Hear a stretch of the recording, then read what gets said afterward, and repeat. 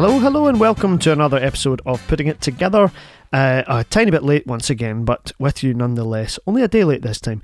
And the reason being, I wasn't too well yesterday, so I had to take a wee bit of time, although I had to do the show, just a wee bit of time to recover, which I've been doing, whilst also doing 2 shows today. So, you know, I didn't have that much time, and I have to hand it to my pal Ross Mackay, who is a long-time listener and has inspired me, because he's very vocal on social media about how his arts practice and his mental health are intertwined, and one affects the other, therefore, and sometimes he's not so good and whatever. And that's the case with me. The last couple of days haven't been great, and my mental health has required a bit more maintenance than usual. I'm not going to get too specific with you, but it's been challenging, and I decided that the podcast could wait 24 hours and nothing's fallen apart. So I'm here, and I got a great interview for you today. This is with Kieran Hurley, who is a well-known writer. I'm sure you've seen his work. Started out as a solo artist and now writes for many different venues and contexts. The most recent piece of work that I saw of his was Square Go, which has been talked about a lot on the show, which he co-wrote with my good pal Gary McNair. And he's also now writing a play, or I think just about to complete a play, which is going on at the Traverse this Christmas season, a non-Christmas play at the Traverse, which tends to be what they do. Although in the other room at the same time, we'll be giving it a wee bit of the McGonagall Chronicles, which, whilst not Christmassy, is certainly jovial and set around a fire. So that's something in terms of the Christmas element, which we will be bringing you in early December. And as for the mental health stuff, I did feel it's been alluded to on this show plenty of times, and people talk about how it's involved with their practice and how it's, you know, whether it gets in the way or it has to be considered, you know, all the time when we're working in the way that we do. And it's true of everybody, of course, but I feel like we're acutely aware of it in vocational callings, because we have less of a distinction between what's work and what's life, and what's the difference, and where is the time, you know, where's the clock where you time your clock out, whatever I'm trying to say. You know what I'm trying to say. You know, those things are less defined, the lines are blurred in our business. So there's more and more conversations about how our mental health is being affected by our work, or how it's affecting our work, even if it hasn't, any struggles haven't been brought on by the job specifically. And sometimes it's hard to nail down, you know, which came first, and sometimes it's not important to nail down which came first, because the important thing is being safe and well in any given moment. And that's what I've had to focus on the last couple of days. And big thanks to the people that I'm working with, and to all my close friends who know who they are, who have helped with that. And I'm glad to say that today I'm okay, and I really enjoyed talking to Kieran. I got a great kick out of it, and I'm glad to be able to bring you this interview because he talks so much about, it's really specifically about his process, which is one of the things I love about talking to writers, particularly, is to get into the bones of how's it done. And he also talks about feeling like a fraud and saying, you know, that's not said enough, and it's not. And I know that people can identify with it, and it happens again in all walks of life, and it certainly has happened to me tons with all different disciplines in the arts and out with just feeling, you know, imposter syndrome, waiting to get found out. And I'm sure people can identify with that. And Kieran talks openly about it, and that's great. I love the way people open up on the show, and long may that continue. And that's what I'm trying to do right now, because it's really easy to perform a version of yourself. And while I agree that I am still doing that right now, it's a fairly pared back version of myself in order to say the things I'm saying. So I felt like it was part of my duty with doing the show to do that, because of how much we talk about that stuff within the interviews themselves. It's crazy for me to do the intro to those interviews and to not acknowledge if that's part of my reality on the day that I'm doing it. But also with both the intros and the interviews, to keep those conversations open about mental health, because I think it's important for us as an industry and as colleagues and as a community to feel able to talk about that stuff, not just one-on-one in hushed conversations, but more openly and involving more different agencies as we need to. So that's an unplanned ramble through my mind at the moment, and I hope that in some way it might help somebody or open a conversation or a valve somewhere. So I thank you for taking the time to listen to it, and I'm glad now to bring you my interview with the fantastic Kieran Hurley, whose work can be seen, as I said, at the Traverse this coming Christmas, and also in many other exciting contexts. And he's another one who's very vocal and prolific on Twitter, so do make sure that you follow him on Twitter as well. So thank you very much for listening, and I hope you enjoy the interview as much as I enjoyed doing it. And here we are, it's me and it's Kieran Hurley, and we are putting it together.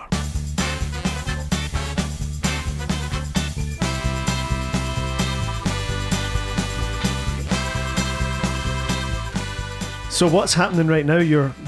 Always right now you're writing.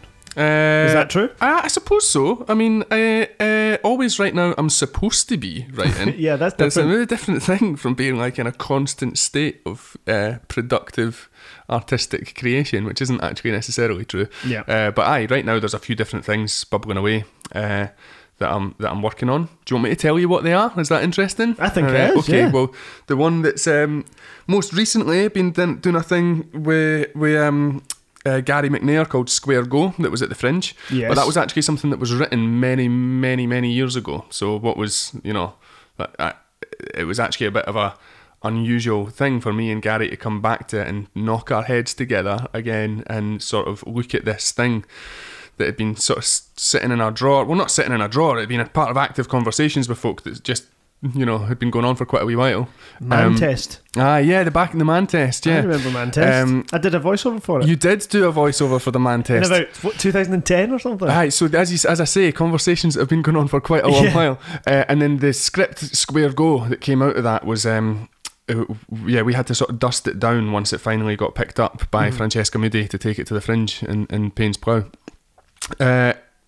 But that was a joy. It was a joy to sort of revisit this like old friend that essentially is something that came out of me and Gary kind of just writing to make each other laugh, actually. Yeah. Like you mentioned the Man Test, for people that don't know what that is, which will be the vast majority, if not a complete 100% of the listeners to this. Me and Gary were invited by producer Angie Bual down to make a piece for a night that she was curating for Shunt in London, back when Shunt still had a venue. It was their place in Bermondsey, and for those that don't know, Shunt was they put on like big hedonistic club nights that were full of like art experiences and performances and stuff like that, and and it was all part of the one big night. And we came down and we did a thing that was like a Man Test. I don't know how else to describe it. It was like a competition between me and Gary in a series of contests of different notions of masculinity, with the idea being that those competitions would escalate to a kind of breaking point where the absurdity of the whole thing became obvious, and it's a critique. It's a critique of these kind of like social ideas around gender and around masculinity and maleness. But that sort of didn't happen. Everyone just sort of kept cheering it on because they were at a club night and they were drunk. So we sort of took context. Aye. Yeah. So that was an interesting learning experience for us. We sort of took what we liked from that and then decided that actually maybe we were not very good at making sort of durational live art performance pieces, and maybe we're better at telling stories, and maybe if we were to do that but with this same material, we could write a play together that might actually manage this whole discussion a lot better, which is what Square Go became, which we sort of did that, made that in residency, living in the basement of the BAC. And just the way that you can do sometimes when there's just the two of you and you've got a week, and we just kind of threw everything at the wall and tried to make each other laugh as well as trying to tell this story. And the script was something that we just weren't sure if anyone else was ever really going to connect with or understand, or whether it was just something that had occurred in this weird collaboration between the two of us. But then fortunately, people did like it. It went on at the Fringe this year. Fintan Hertog directed it. He did a great job. He did. We had a fantastic cast. We had amazing music, and it was pure Barry. So it was. I think the thing about it is, look, it speaks to me because for two big reasons, and one is because I'm male and I grew up in the west of Scotland. Yeah. But I think it's because I'm a human and I grew up. Yeah, that's interesting. You know, and I think I heard a lot of people say, yeah, it was about two wee boys. Yeah. But actually it was about two wee people. Yeah, that's interesting. I mean, I think the challenges that those wee boys face are quite specific to challenges that wee boys face. But I think what I like about that response, and I like that response very much, is that there's a compassion there for the boys. Yeah. I think so much of this work that is quite zeitgeisty right now. So much of this work about maleness or masculinity would for very good, justifiable, understandable reason, be keen to demonise folk, and sometimes that's necessary and correct. Yeah. But with these two wee sort of like young boys that were sort of navigating these violent ideas about what it means to grow up to be a man for the first time and not really understanding it and trying to make sense of it. Yeah. Our hope is that you would engage with their story and with a kind of, as you say, humanity and compassion, and want them to survive all this and want them to figure out a way through all this, because you're kind of rooting for them because they're just wee guys. Their heads are full of mince, but it's mince that we, us as a society, have put there, do you know? Well, yeah, it's watching them being fed it and thinking, well, no wonder. Yeah, exactly. Stuff happens the way exactly. It does. So it's what was really gratifying more than anything, almost actually, in terms of the audience response to that show, was how that did land for folk. Like, people liked the boys, and that's good. And of course, that's credit to the two actors as well, who did a great job. Yeah, and there's a whole thing about playing young as well that people might question, or you think it could be quite difficult, or how do you do it without being ridiculous? Yeah, well, I think one of the things that the production got right was to not try and make a secret of the fact that here's two men in their 30s, right? Mm-hmm. Because actually they played young brilliantly, and you could just believe on some level that they were sort of 13, 14-year-old boys or whatever. But actually, it's not just a play about boys. As you say, it's a play about humans, but it's not just a play about boys, it's a play about boys who become men. It's a play about how men end up the way they are. Yes. And there's something about having these two men in the space doing that, like figuring out all that stuff in these absurd wrestling costumes and the full ridiculousness of like just two men in that situation. That for me was actually a really important part of it. Like, do you know, like, so I thought Finn and the production handled all of that like really, really well. Also because it's just quite a big ask for a 13-year-old actor to carry that script. It's not it's borderline unethical, I think, really, to be honest. So I know what you mean. Yeah. But also the comedy in it is very specific. Aye, totally. And timing is absolutely key. Totally key. So to have two really experienced comic actors, brilliant, unbelievable. Yeah, and it was a joy for me to just watch them as well. So and the so interesting thing as well about the way it's set, or because it was in that venue, is that they're allowed to work the room. Well, I think like it really found its home in that venue. Yeah, like it really, really did. The whole thing, the whole play is staged. Kind of like it's a live sporting event, because it's happening at least partially in the protagonist Max's imagination as he prepares for a fight at the school gates, as he prepares for his square go, and so there's this sense of like an arena like atmosphere in his mind as he imagines this sort of wrestling scenario playing out. And the audience are engaged directly in all that. And so the roundabout is this really small playing space, and it's all entirely in the round, as the name would suggest. And it just lent itself perfectly for building that atmosphere. And I think that was quite a thrilling thing for a lot of people that come to see work in that venue quite a lot as well, to see the venue's space be utilised in a way that was so sympathetic towards it, because it's quite an unusual space. Yeah. So pure dead chuffed with that one, so I was. Good. And now you're writing away. You were telling me about your wee shed. I got a wee shed in the back of the garden where I sit and write, like Roald Dahl. It's quite a big shed actually. That's good. Is it warm though? We're encountering our first. It's just new, so we're encountering our first issues with that just now, but it's not. It's fine. I just need to figure out how to heat it properly, and then it'll be grand. Yep. But what am I working on a play just now that's not confirmed for a thing? So it's always a bit like, do I talk about that or do I not? Because not for any contractual reason over and above just embarrassing myself by saying this thing is happening and I'm excited about it, only to find out in 6 months' time that no, it's not, which is a thing that can happen quite a lot in the life of a freelance writer. Yes. So I'm working on a thing that I hope will happen. It's an adaptation of a classic play. Right. And that's what I've been working on today. But then I've also got coming up am I just going to prattle on about the stuff that I've got coming up? Is that good? Work away, yeah, nice. Okay, fine. Works for me. I've got I'll just plug stuff, man, and just utilise your listenership to see if I can. It's not Squarespace yet, so it might as well be your work. Well, exactly, right.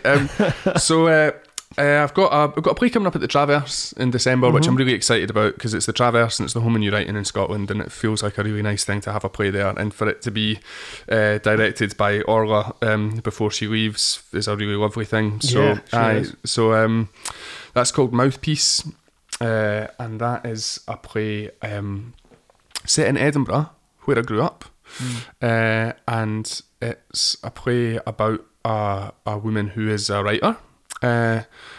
Who comes into contact with a young boy who is an artist, or he would never call himself an artist, he just does pictures, but he is an artist, he just doesn't know that he's an artist because he doesn't have the kind of cultural vocabulary that would allow himself to call himself an artist. It's a play about class, really. So this middle class writer comes up, meets this boy from a working class community, essentially, and quite a troubled guy in many ways, and decides to write his life into a play. Right. And it's a two-hander, it's just the two of them, and it becomes a kind of conversation around the inherent violence of having to rely on someone else to tell your story for you, and around what happens when we do that, and around who has the right to speak, and around issues of class and access in relation to culture and theatre and all that kind of stuff. So it's a little play in that it's just two actors, about an hour and a half long, but it's full of quite big, ambitious ideas. So it's been quite a big one for me to write, and it's been in development for quite a long time. So I'm quite excited to finally get it sort of out into the world. Smashing. So that's been I'm going to do some more tweaks on that this week before pinging it back over. It's a never-ending thing. At some point, you just have to go, well, that's it. It's finished now. That's it. Oh, it's but horrible. Even then, it's not. It's horrible. So yeah.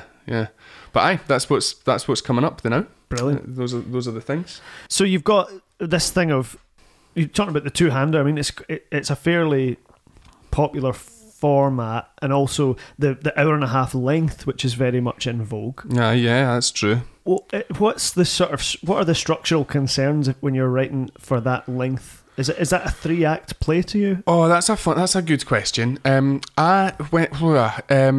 lot of the stuff that I write, especially stuff that I wrote early on, is like 1 hour long, and sometimes just for me to perform, so like a monologue, right? Yeah. So that's like a one thing.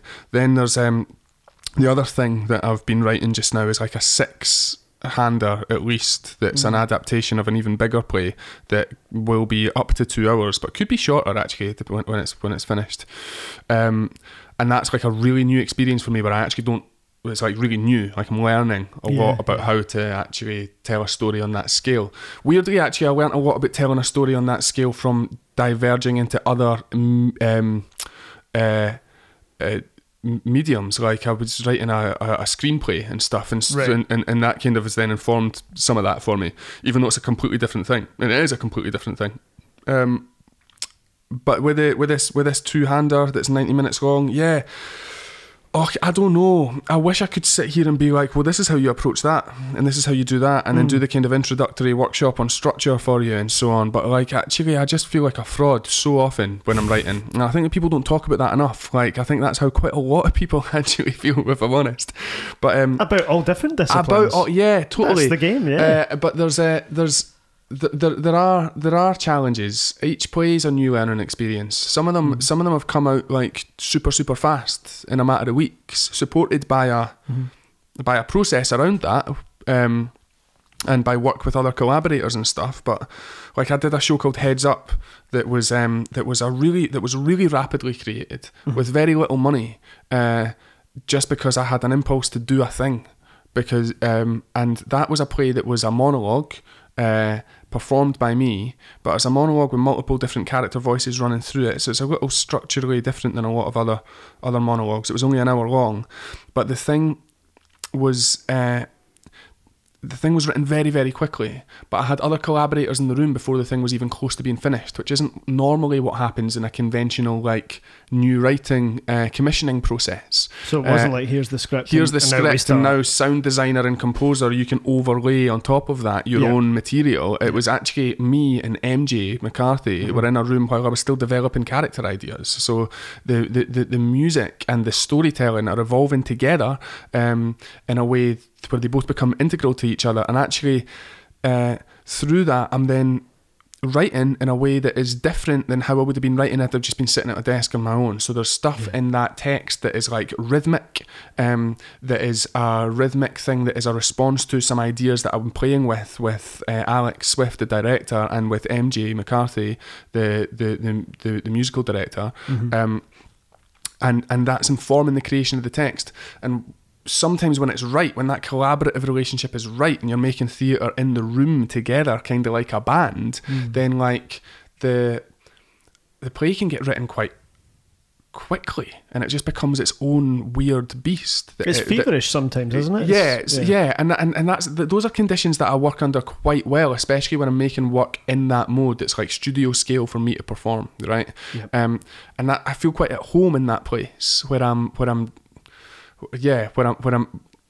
making in the room, where there's a clear awareness that these words are someone's breath, probably my breath, and it's me that's speaking them into a microphone to a bunch of people that are going to stand there in this place.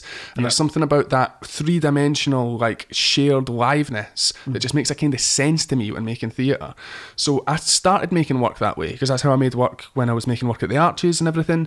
And that was just my way into doing stuff. I didn't know that I was a playwright in any conventional sense. It was only after some of those things got a bit of recognition that folk were then like, oh, maybe you're a playwright. And I was like, well, maybe I am.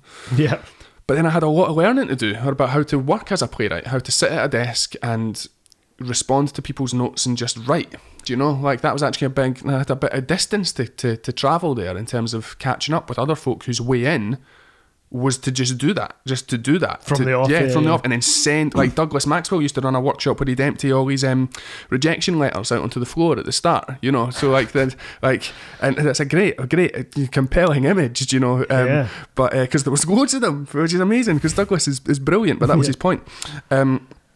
But he's a guy like so many others who was sitting writing plays and then sending them off, sitting writing plays and sending them off. Yeah. I wasn't really doing that. That's not how I was making plays. And so the whole process of sitting down to engage in the kind of more conventional writerly commissioning process. It's been a journey for me over these last few years. I would like to think that I'm there now, but I don't always feel like I've got the big answers for folk when they're like, how do you write a play like this? I go, it took me a while to figure it out and I still don't really know. But it comes out. Yeah, exactly. I read somewhere, I can't remember where it was, but it was saying, you know, if you have ever made a thing, then you've got a process. Yeah, well, exactly, yeah. For all the admonishment you give yourself for that process, you say, that's not part of the process, I was eating Kit Kats, that's not part of the... But the thing came out. And what I've learned, I think, in terms of combining those processes is that part of my process, and I think this is actually part of everyone's process that writes for theatre, whether it's consciously built into the process or not, part of my process is absolutely about the words being in the room with other voices and other folk and other collaborators as part of the development of the script. And that should seem obvious for theatre, but it's not. And actually, I think that theatres are getting better at recognising that new writing theatres are getting better at recognising that. But the conventional beat for beat steps of the commissioning model of how we commission playwrights doesn't actually really account for that well.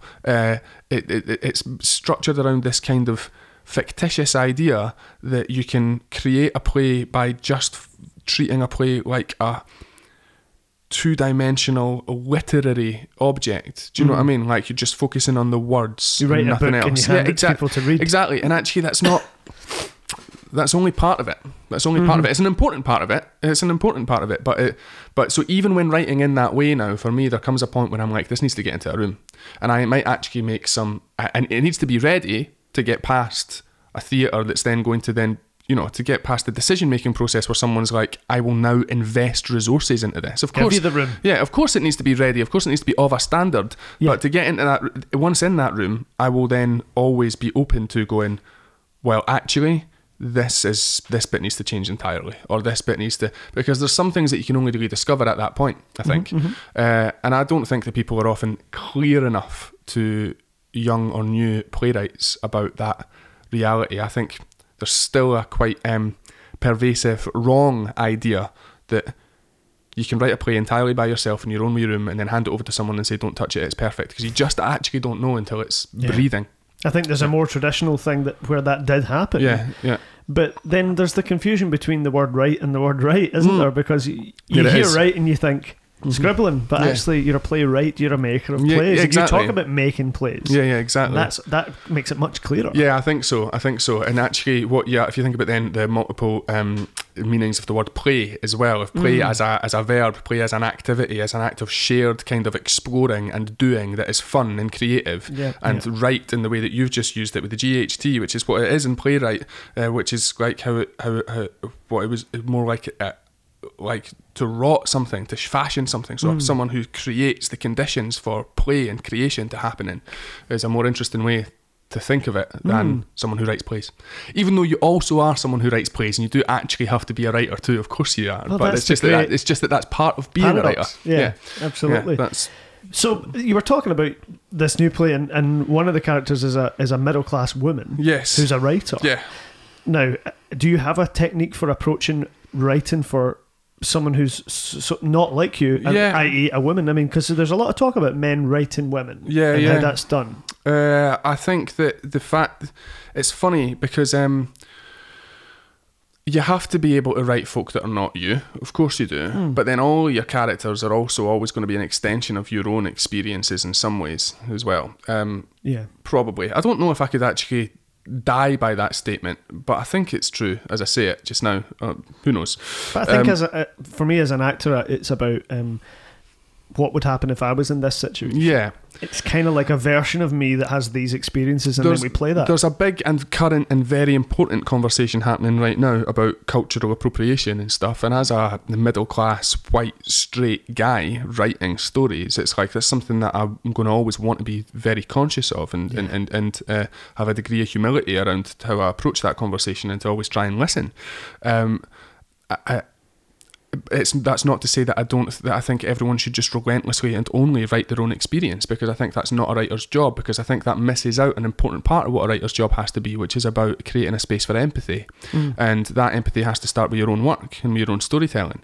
And so for me, empathy and a genuinely empathetic relationship with the character that you're writing, coupled with a genuine commitment to research if that character is of a culture that is different to yours, or is of a social situation that is different to yours, to actually take seriously researching that gap between you and the character and trying to bridge it, rather than just assuming that you can just write this because you're the writer and you know. Then empathy and research, I guess, are like the two big the things that are important there, I think. But it's not just it's not just the woman that's different from me. So she's a woman, and I'm not. But then the other guy is a 17-year-old boy, and I'm not. I was once, but but I'm not one now. And so that's also a difference. He's also growing up on a scheme that's not where I grew up, and that's also a difference. And that's so both of those characters are different from me. Both of them contain shades of me. In fact, the play is very much an exercise in me publicly working out some of my own shit. I think it's more interesting than that. That sounds rubbish. Do come, book a ticket. But they're both vectors for aspects of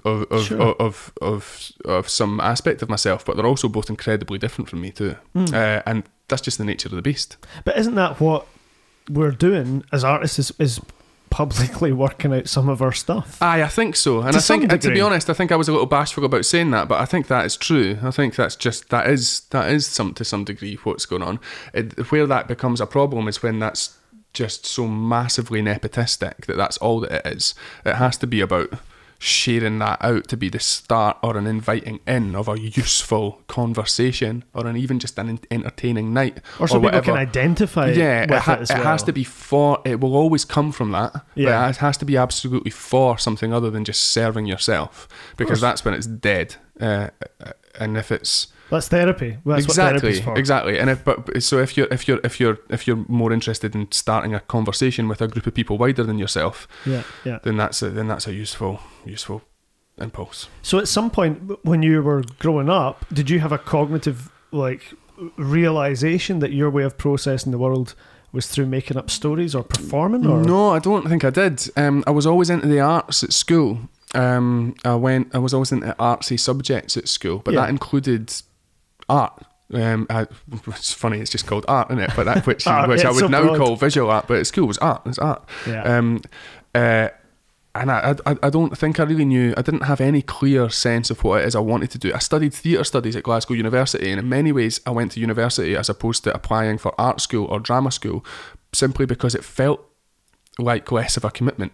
Right. Like applying to go to art school felt like a decision that I was going to pursue that thing for the rest of my life. Well, you could switch to English or something if you were at uni. Uni felt like a different thing. Uni felt like an opportunity to just kind of not decide for another 4 years. Yeah, even though you're kind of vaguely specific. Even though you're kind of, because I was like, right, especially in Scotland where you have that extra year tacked on at the beginning where you can do an extra subject that you could then maybe actually choose to do for your degree. Mm-hmm. So it's like, well, I just did theatre studies and film and TV studies and sociology. And I was like, well, maybe I'll just do a degree in sociology if that turns out to be better. I don't know.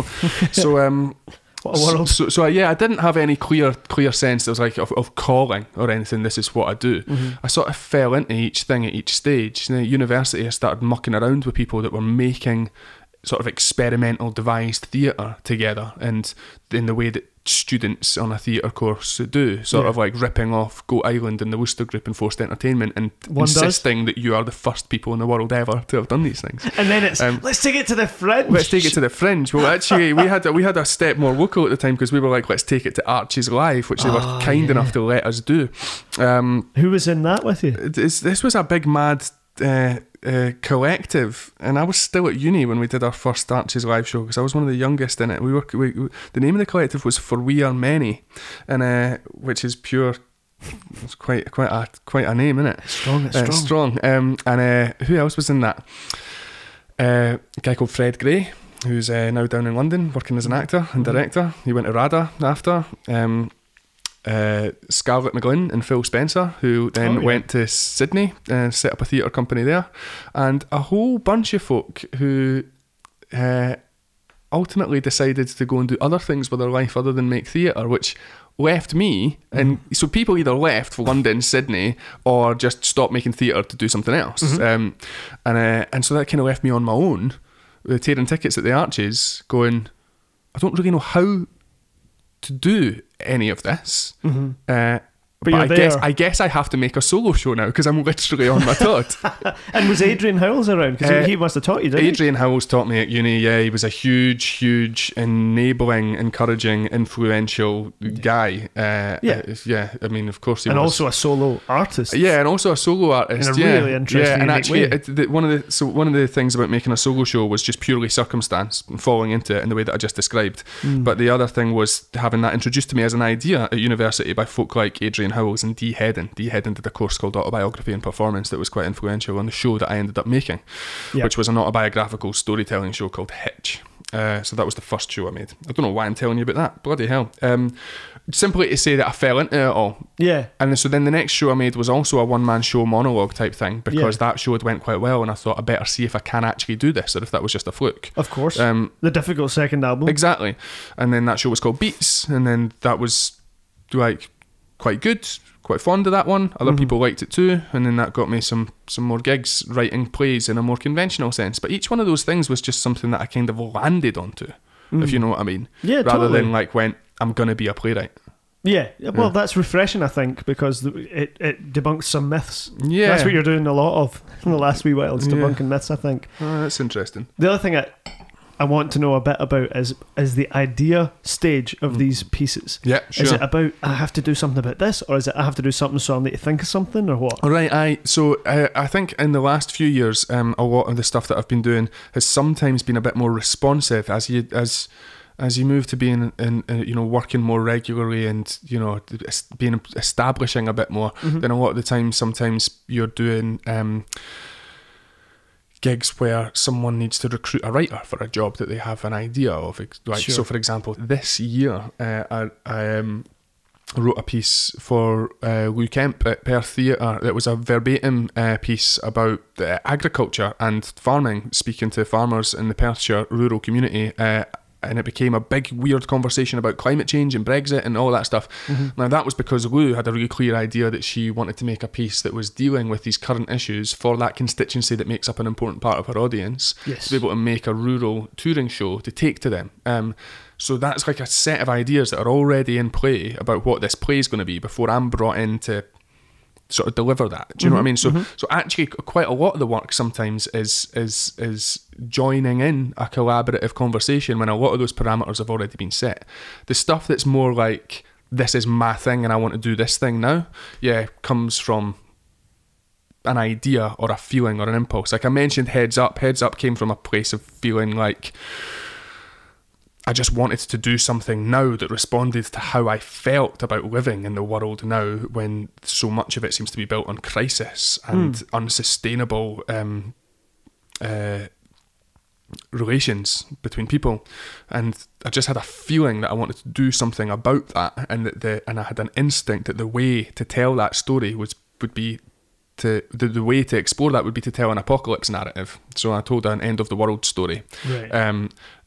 That was fun to write, a sort of verbose sci-fi biblical narrative like that in some ways, but that came from a place of, this is the thing that I feel I need to write now, and it just needed to. That's one of the reasons it just splurged out so quickly, I think. And is there something about the nature of the work being solo that means that you can get it out quicker from that impulse? I think so. If you're willing to self-produce and be at the coalface and scrape together all that stuff, do you know what I mean? I've got to a stage now where I can't work like that all the time. One of the reasons, in fact, Square Go took a while to get off the ground was because me and Gary just decided we weren't going to do that with this one. That because we were going to put it to people, and if someone really wanted to do it, they would find the resources to do it, and then it would happen. And if that wasn't going to happen, then it wasn't going to happen. And then that did happen. But I think that comes with time and age and experience, and a willingness to know that we can just wait for that one. With Heads Up, I was just like, I had a few different things going on that were all like more conventional plays in development, and they were all taking a while. And I just had this impulse to do this thing now. I was like, I just want to make a show like I would have made 5 years ago, under the conditions I would have made it 5 years ago, and bring it to an audience myself. So for that one, I was like, I'm just going to pull together quite a lot of that myself. Now, I worked with a producer, a guy called Tom Serrell, who's amazing, and he actually, so it wasn't self-produced, Tom produced it, but a lot of that kind of like initial momentum of getting the thing off the ground was me. So you do have to be willing to put that work in, I think. Also, is there a thing about the solo pieces being more about these ideas that are burning in your soul, and you're telling your take on the world, and the other pieces being more made to order or about other things? It'd be convenient for me if I could draw that distinction quite easily, because then I could compartmentalise my working life in a way that began to make some kind of sense. But unfortunately, not. It's like, it just so happens that like certainly all the solo pieces that I've made would correspond to that idea, because I'm not making solo shows for anyone else's benefit. No one's come to me and said, no one's coming to me and saying, Kieran, can you write this thing and can you perform it? I mean, that might happen one day, but they tend to have a different set of ideas for what they want to do if they want to bring me on as a writer, do you know? But a lot of the stuff that I'm writing for other performers or for a more conventional director-led context is also stuff that is like Mouthpiece that's coming on at the Trav, as I just mentioned, was something that feels like me working out my own shit. Do you know what I mean? It's very much coming from a place of a thing that I feel an impulse to write about. Do you know? So there's a happy mix between those two things, and I like it that way. To be honest, there's, if you can, like the gig with Lou earlier this year was really great, because I just came to it with an openness to find out a bunch of stuff, and it had already bedded into it a real collaborative relationship between the two of us, which I really thrive in. I really like collaborating with other artists, and so it's a mixed bag. It's a mixed bag, Brian. And then as a writer, what's your relationship to directors? Is there a way that you like that thing to go? Because people do it differently, don't they? Yeah, it does. It works really, really differently. As a writer who often performs some of my own work and then has a director in that process to direct me as an actor in that work, then that gets even more complicated still. And the whole thing just has to be built on a dialogue and on trust and respect, and also a willingness to have fun and push each other and challenge each other. Alex Swift, who co-directed Heads Up with Julia Todevin, I've been developing for a while another play with him called An Injury, and one of the things that I was doing in writing that was just trying to bam Alex up by writing impossible stage directions. And like, there's something about having that kind of throwdown relationship as well, when that's fun and means you can push each other, do you know? But each relationship's totally different. Julia Todevin has been a completely key relationship with me as a collaborator over the creation of some of these really significant pieces, principally as a director or co-director, but then also that takes on a kind of dramaturgical role as well when you're working with new writing. So you have relationships that you go back to, I think, again and again, because they work, but then sometimes you work with someone new for the first time and it just breathes a totally different life into stuff. Where it doesn't work is where you just have a different understanding of what it is you're making, and that becomes impossible to bridge, and you're ticking against the clock because the thing's going to get made, and either you end up with this muddy compromise that's what no one wanted, or something's got to give, and then someone ends up feeling creatively disempowered. Do you know what I mean? So it's like, or everyone. As you say, compromises. So these things, exactly. So these things kind of can happen, and it's and that's a shame. And that's not ever anything personal necessarily between folk. It's just that sometimes the right relationship doesn't click on the project. I guess. Yeah. Do you ever sit on audition panels for your own work? Yeah, I have done. How's that? I find it nauseating in terms of the anxiety it produces in me on behalf of the people auditioning. Yeah, because I think partly because I'm also a performer and stuff as well. It's sort of like I just want to say to absolutely everyone that comes in through the room, you were great, you were generous with your time, thank you for being here. Like, and also like, it's okay. It's okay. Yeah. Like, and thank you for coming and engaging even in this brief way with the words that I've written. That's meaningful for me. Like, you just want to be, and unfortunately the whole setup in the theatre industry is often does not honour that commitment and that relationship well enough. Too many stories of folk not getting even a cursory note to tell them no thanks after an audition or whatever. I think the way that we treat actors in this industry is, on those terms, like abhorrent, actually. So I you've got all of that going on. You've got all those mad power dynamics at play in the room going on when you're sitting in an audition, and I especially early on a few years ago, I found that very, very hard dynamic to live with. I would just, and probably made me an incredibly unhelpful person in the room. Just twisted up, just twisted up, and everyone will be thinking, what the hell am I doing wrong? The guy looks like he's about to have a seizure. But I'm just nervous on their behalf. I've got better at that now. But I do. There is always that dynamic. But you must occasionally get surprised as well by what they give. Absolutely. Say, I never knew that could be like that. But this is especially, as I mentioned again, is for someone who's a lot of my stuff, particularly early on, was writing for myself to perform. It means that's a part of the process that was new to me when I first started writing for other folk. Is it? I was like, suddenly I went, oh wow, these are like these people are breathing this completely different life into this and teaching me so much about what this thing actually is. And that's just so gratifying as a writer. So when people come and they do that, even just in the audition room, that's great. When people do that over the rehearsal process, that's amazing. Or even just watching folk do it night on night on stage, and you go, this has just told me so much that I didn't know about what this play is and how it works. So actors are brilliant. Yeah, they are. You ever go back and see something after a few shows and feel like you're watching a different thing? Sort of, and I think, although sometimes I think that's also just to do with my relationship with it having shifted. I sit and watch, when I sit and watch something that I've written, I just get the again, it's the lump in the throat and the powerlessness. Because when you're performing your own stuff, you can put a game face on. Or if something goes wrong, or it's you can on me. Yeah. You're still kind of like, people ask, do you not get nervous performing your own work? And I get much more nervous not performing my own work because of the powerlessness, the complete relinquishing of responsibility, where you just sit in the dark and it all plays out in front of you, and there is absolutely nothing you can do about any of it. Horrible. Whereas standing on stage, telling a story, if things start to go wrong, if there's a technical failure, or if people start walking out and the room suddenly feels weird, it's on me to manage that on behalf of the room, to marshal the room, to keep this thing going. And actually, I'm much more comfortable in that role than I am sitting in the dark, having relinquished all of that. So if I feel like I'm seeing a completely new show, if I go back 3 nights later, it's mostly because I've got through that thing of sitting in the room for the first time, and some kind of cloud has cleared a little bit, and I can actually watch the play now. Yeah, that's true. I wrote a musical for the Oran Mor, and it wasn't until the last day of that week that you were able to see it and hear it properly. I sat and watched it and I enjoyed it. I said, well done, everybody. Yeah, exactly. The other days it was just terror, complete terror. Exactly. Toe curling. Exactly. And they were all great. Yeah, exactly, of course. But your relationship with it is totally different to anyone else in the room. Yeah, nothing really changed except my head, I suppose.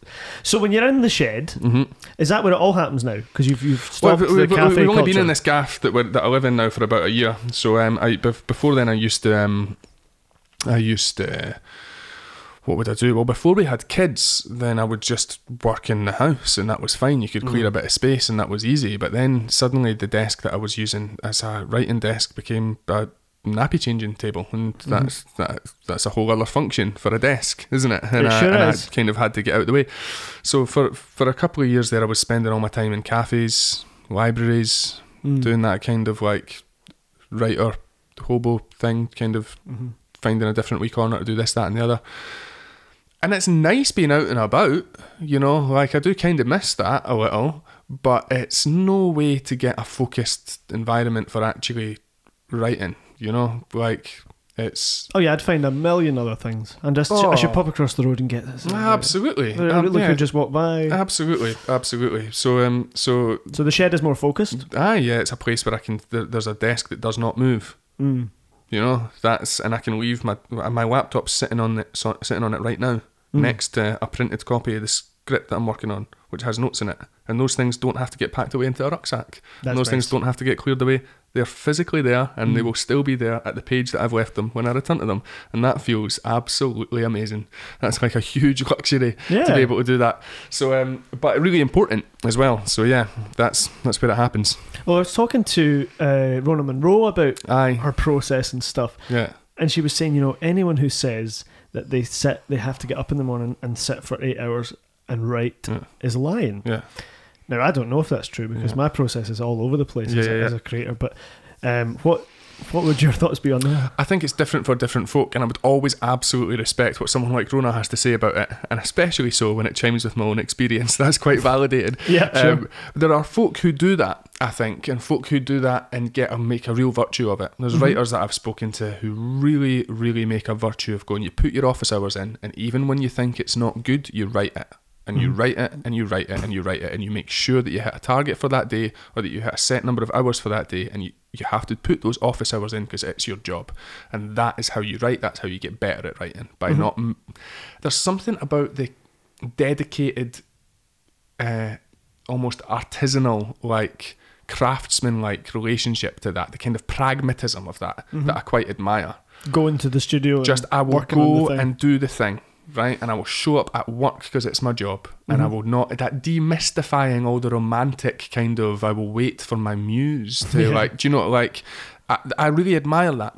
I can't quite do it. For me, if it's not flowing, if I don't have, sometimes you will write 2,000 words and they're all glorious, and that's what you've done that day. Other days you will argue with Tories on Twitter, and that is just what you've done that day, and maybe that's just the way that it is. You've a penchant for that, for sure. To be fair, I probably do that more than I need to, but that's I'm not. If you ever see me on Twitter, I'm not always skiving off work. Mostly I am just doing it on my short breaks and shifting around, although I have actually deactivated my account just now so I could finish this bloody draft. That's good. That could be good too. Yeah, it's good actually. It's good for my mental health as well, I think, actually. That whole world is bonkers and quite ugly. But yeah, I think that I think I would agree with Rona, or agree with what I think it is you've said that Rona said, which is that you can't quite just churn it out like that. That sometimes you have to be alive to the spontaneity of when things do and don't happen, and that's just because it's a different kind of work, isn't it?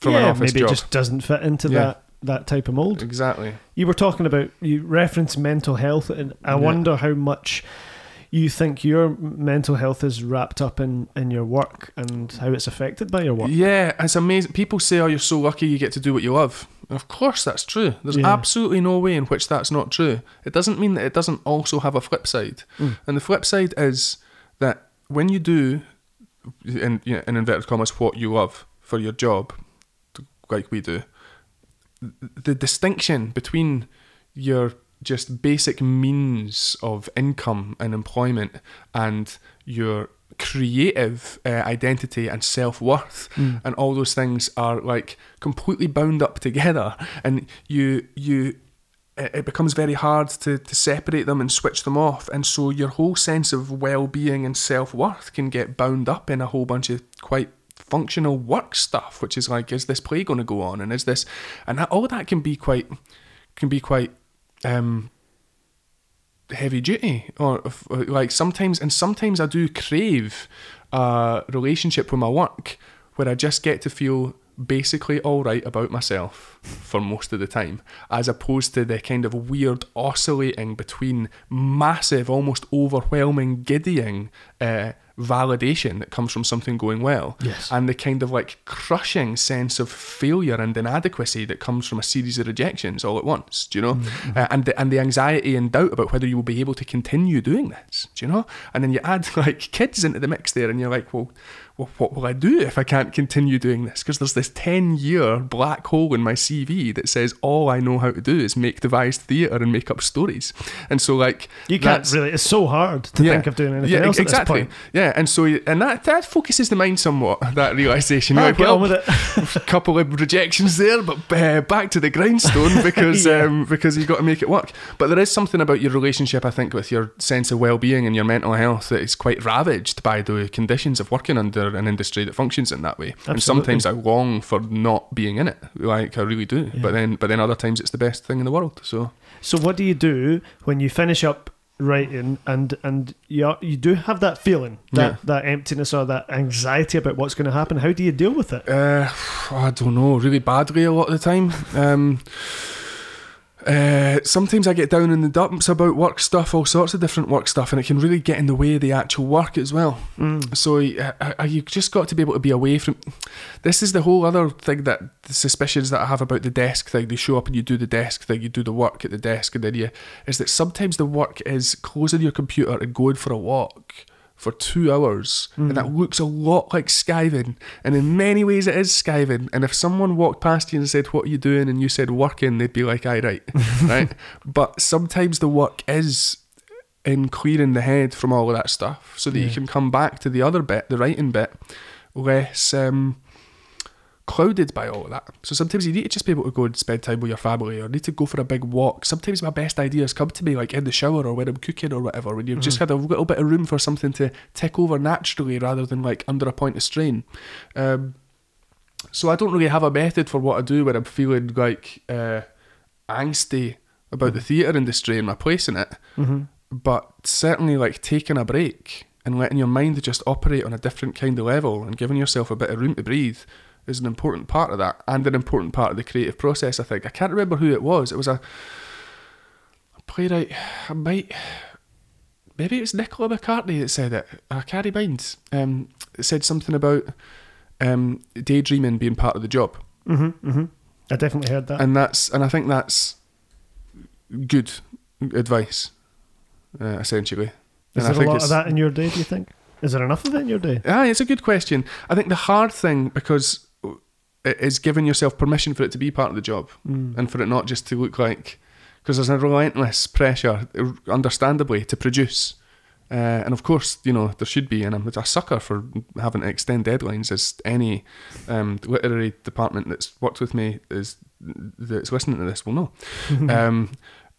And so, of course, you can't make excuses for yourself, but you have to also be able to give yourself permission to go, what we're doing now is not trying to hit targets. What we're doing now is allowing some room for ideas to breathe and going for a walk and thinking about things in a different way. That has to happen too if you're a writer. You have to be able to observe things. You have to have a room to be able to drink things in. You have to have room for things to tick over and just evolve in unexpected ways. You can't always be a content provider, producing output, producing words, on demand. Doesn't work like that. But you're using terminology that we've become really used to. Aye, absolutely. Content. And exactly. Things being on demand. Yeah. And we live in that world, don't we? Absolutely. So I guess it's hard not to get bound up in those ideas. Well, and of course you have to be able to function within that world and within the logic of that world to be able to survive and make a meaningful career out of it, to be able to make it actually your job, right? You have to be able to sustain yourself within that world, but you can't let the terms of that world become the be all and end all, because they're fundamentally not good for the production of art. Do you know? So there's a constant tension there between those two things, I think. And then what we do is we play in the tension.